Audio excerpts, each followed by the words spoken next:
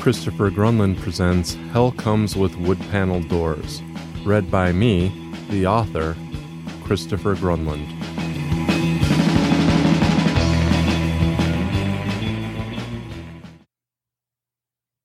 Chapter 11, Graceland.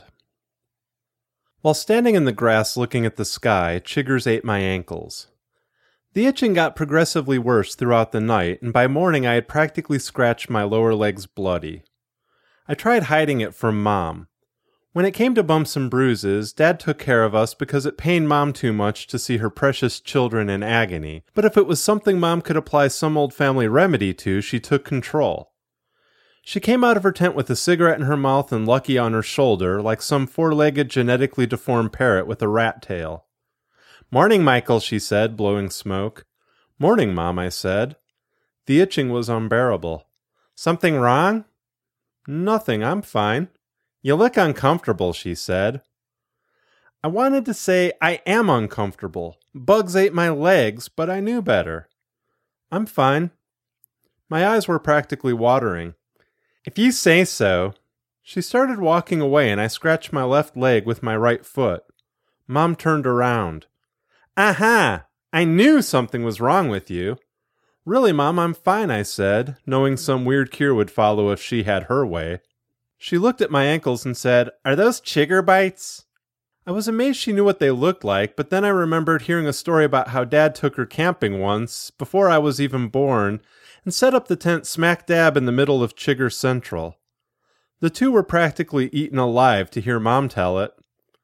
"I think so." She pointed to a log near the fire pit and told me, "Sit down."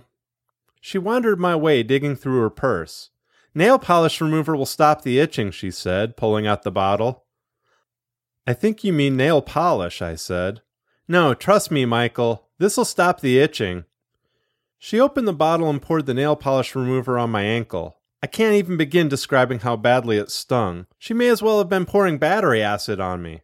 "Ow!" I yelled, getting Dad and Elvis's attention. They were breaking down camp. "Oh, maybe you were right," Mom said. "Maybe it is nail polish, not remover, that helps." I fought back tears as she used her free hand to find her nail polish. I hoped she had clear polish handy and not some strange greens, purples, or glittery metallics that would leave my ankles looking like sloppy graffiti. I lucked out. She had some clear polish on her. I held the bottle while she put the lid back on the nail polish remover. That's when Lucky sprung into action. Mom later said it was all an accident, but I knew better. I knew he did it on purpose. As Mom started putting the lid on the nail polish remover, Lucky knocked the open bottle from Mom's hands and into my lap, soaking my shorts. Then he pulled the cigarette from Mom's mouth and dropped it on the remover. I was on fire. "Ah!" I shouted. Elvis ran to the inferno, grabbed the fire extinguisher, and came my way. He knew it was filled with gasoline, but he could pawn it off as a mistake. He could say he was trying to help me when his goal of finally doing me in would be played out before my family's eyes. "No!" I yelled. Dad grabbed the extinguisher from Elvis and told him to get back. I stood up, panicking. Dad tossed the fire extinguisher to the side, tackled me, and rolled me around on my belly. He rolled me in the dirt until the fire was out. "See? I told you Lucky wants me dead," I said to Dad.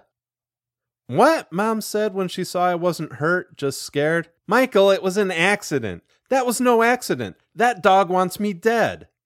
"You're crazy. Lucky loves you. He loves all of you," she said as the little dog licked her cheek. Mom always saw it as a sign of affection when Lucky licked her, but she usually had something sticky and sweet on her face. Lucky was most likely mopping up after Mom's last meal. "Are you okay?" Dad said. He double-checked to make sure the flames were completely smothered. "I guess so," I said. He hugged me and wouldn't let go. After I cleaned up, changed, and we had all eaten breakfast, it was back onto the road. Mom complained about the radio not working. She wanted to play Elvis tapes the whole way to Memphis. She let Dad know how disappointed she was. "I finally get to go inside Graceland, and the moment's ruined because you couldn't buy a car with a working radio, James." Dad just ignored her. "Marge, wouldn't it be nice to be listening to the king about now?" she said. "It sure would," Aunt Margie said. Mom thought she'd be able to play her sister against Dad, too, until Aunt Margie said, That's all right, though. Jimmy didn't know the radio was busted when he bought the car, I bet. Mom decided if she couldn't listen to Elvis Presley sing on tape, she'd force us all to listen to her renditions of his tunes. She started with Blue Moon of Kentucky in honor of the state rolling by, and then she broke into Heartbreak Hotel, probably her way of letting Dad know how heartbroken she was that the radio didn't work. We were forced to listen to her belt out Hound Dog, Viva Las Vegas, and All Shook Up. Her favorite tune was Love Me Tender. She would have sung it too, but she felt it was blasphemy to sing a song no one could croon like the King. For hours, we were forced to listen to her sing everything from Elvis's gold hits to deep tracks only die-hard fans knew existed.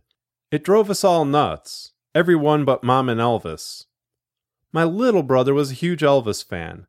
He was convinced, since Mom named him after her idol and not me, that it was an obvious sign she loved him more. Whenever he heard an Elvis tune, he went nuts. I never understood it, but Rock-a-Hula Baby was his favorite tune, and Mom loved watching him dance along to the song. She'd play it on her turntable, and my little brother would dance a mix of the King's first appearance on the Ed Sullivan Show, swiveling his chunky little hips and quivering his lip like his namesake, and a hackneyed hula dance like a clumsy Polynesian cherub. About an hour outside Memphis, Mom told us all to be quiet. Never mind, none of us had talked for hours while she sang. She said she needed time to meditate and prepare. She was, after all, going to Graceland. Mom and Aunt Margie stood at the King's grave, bawling like huge babies. Lucky licked tears from Mom's face as she stared at Elvis's grave and cried. "It's the King, Mary," Aunt Margie said. "We're standing before the King." "I know, Marge. I can't believe it myself." They hugged, blubbering on like two upright sea lions. "I wish he was alive. Oh, Mary, how I wish he was here still." "So do I, Marge." Dad had to interrupt. "Mary, dear, I know this is traumatic for both of you, but you need to hide Lucky again. You can't have him out in the open like that. The tour guide's coming back this way." "I know," she said, sliding Lucky down into the front of her top between her breasts. He didn't fight it. He was used to riding like that. "I just wanted him to see the King. I just want more time, James." "The tour's almost over," Dad said. "Let's do it again then," she said. Dad knew resisting her request would lead to more grief than good, so he gave in. "Do you think you'll be able to handle it one more time through?" he said. "I think I can make it," she said, lighting a cigarette. "Just give me a moment." "Okay, we'll do the tour one more time, but then we really have to leave." Dad wandered over toward me. I was standing back from it all, still thinking about Lucky trying to set me on fire. Dad looked back at Mom and Aunt Margie. "Look at those two," he said. "Yeah. I suppose I shouldn't knock it. I've got my alligator farms and they have their king." "Yeah." I really didn't want to talk about Mom, Aunt Margie, and some guy who died from complications on the toilet. "What's wrong, buddy?" I cut straight to the chase. "Lucky's what's wrong." "What about him?" "Remember when I told you he was possessed?" "Yeah?" "I'm not kidding. He really is possessed, Dad. That was no accident this morning. Lucky really tried killing me. Don't you believe me?" "I believe you believe he's possessed," Dad said. "But you know me. I have to see something to believe it." "You believe in God, though." "I thought I had him." "Yes, I do. And you don't. So how can you believe Lucky's possessed?" "I don't know. Forget it," I said. "We'll talk about it later. I better get your mother and aunt if we're going through one more time." Dad got up and went to get them while I waited. Elvis and Olivia were wandering around eating marshmallows. I couldn't believe Dad just blew me off. Thinking about it, maybe bringing God into the whole argument wasn't a great tactical move on my part. And he was right. How could I believe Lucky was possessed when I didn't believe in the very mechanics behind possession? We lined up for the tour a second time, seeing the living room, jungle room, TV room, and trophy room once more. Mom and Aunt Margie were in much better spirits, but something told me they were building up for the grave again. We all tagged along toward the back of the line so Mom and Aunt Margie could take a little more time appreciating all the King's things before being moved along by the guide. Lucky was riding shotgun between Mom's breasts. He wasn't as calm as the first time through. He started struggling. Mom patted her chest, hoping to calm him, but it made him fight even more. Mom was obviously bothering the woman in front of her. The woman turned around and said, "Shh!" "Oh, you shh!" Mom whispered, struggling with her blouse. Stop that. What's the matter with you, the woman said. I have a tumor and it's acting up, Mom said. Excuse me for living, bitch. The woman turned back toward the group and walked a little faster. Mom struggled with Lucky but lost the battle. He broke free from her chest's mighty grasp and took off up some nearby stairs. Mom chased after him and Dad just shook his head. Now this next section of the story is taken from an interview with Mom. I can't vouch for its legitimacy, but I will say this. I believe her. I don't know why, but stranger things happened on that trip. No one believed me most of the way to the canyon, so it wouldn't be fair for me to believe Mom was lying.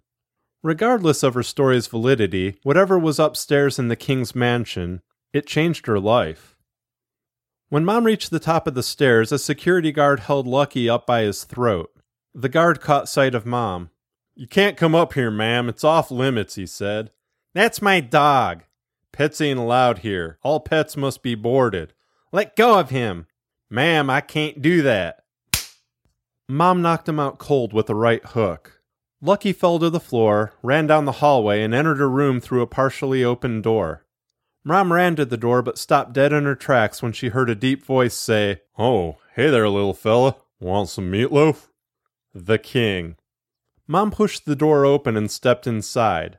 The years hadn't been kind to the king of rock and roll. He took up most of the bed. A large blanket was tossed over him like a tarp covering a beached whale. But Mom didn't care. She was looking at Elvis Aaron Presley in the flesh, 7 years after his death.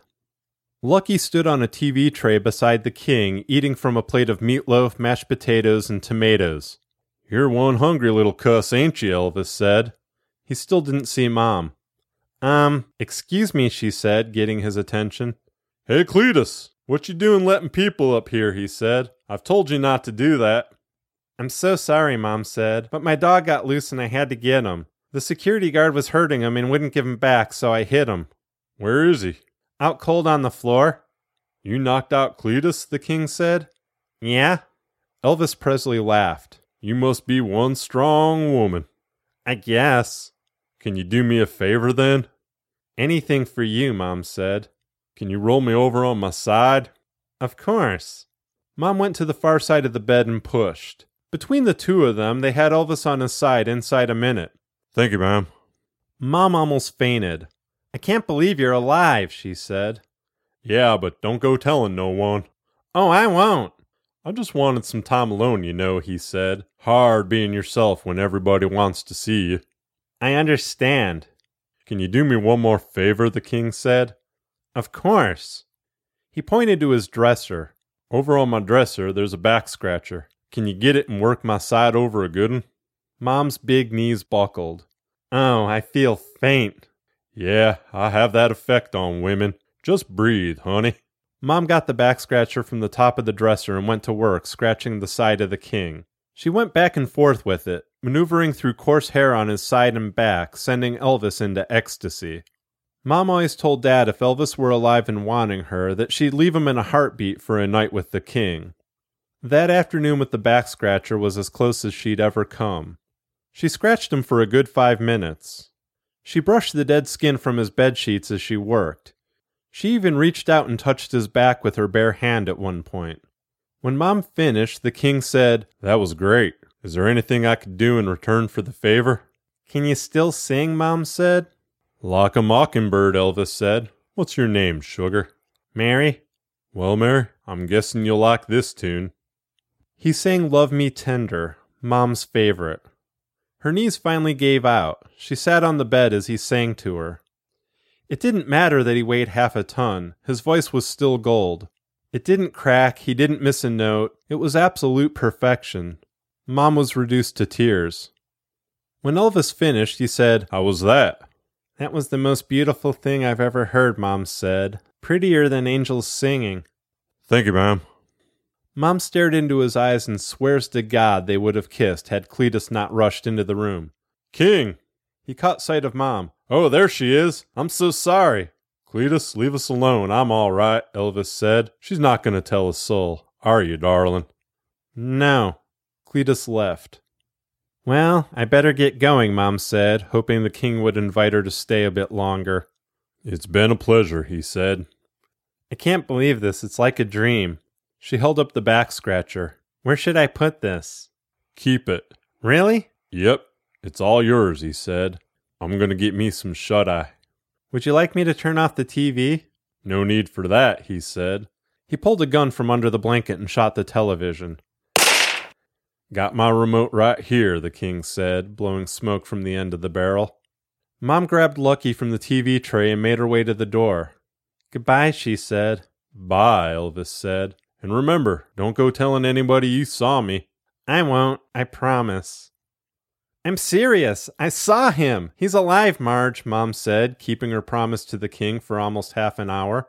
"He gave me this back scratcher and sang Love Me Tender." "You're lying." "I'm not lying," Mom said. "Are too?" "Are not." "Yes, you are," Aunt Margie said. "He's dead, Mary.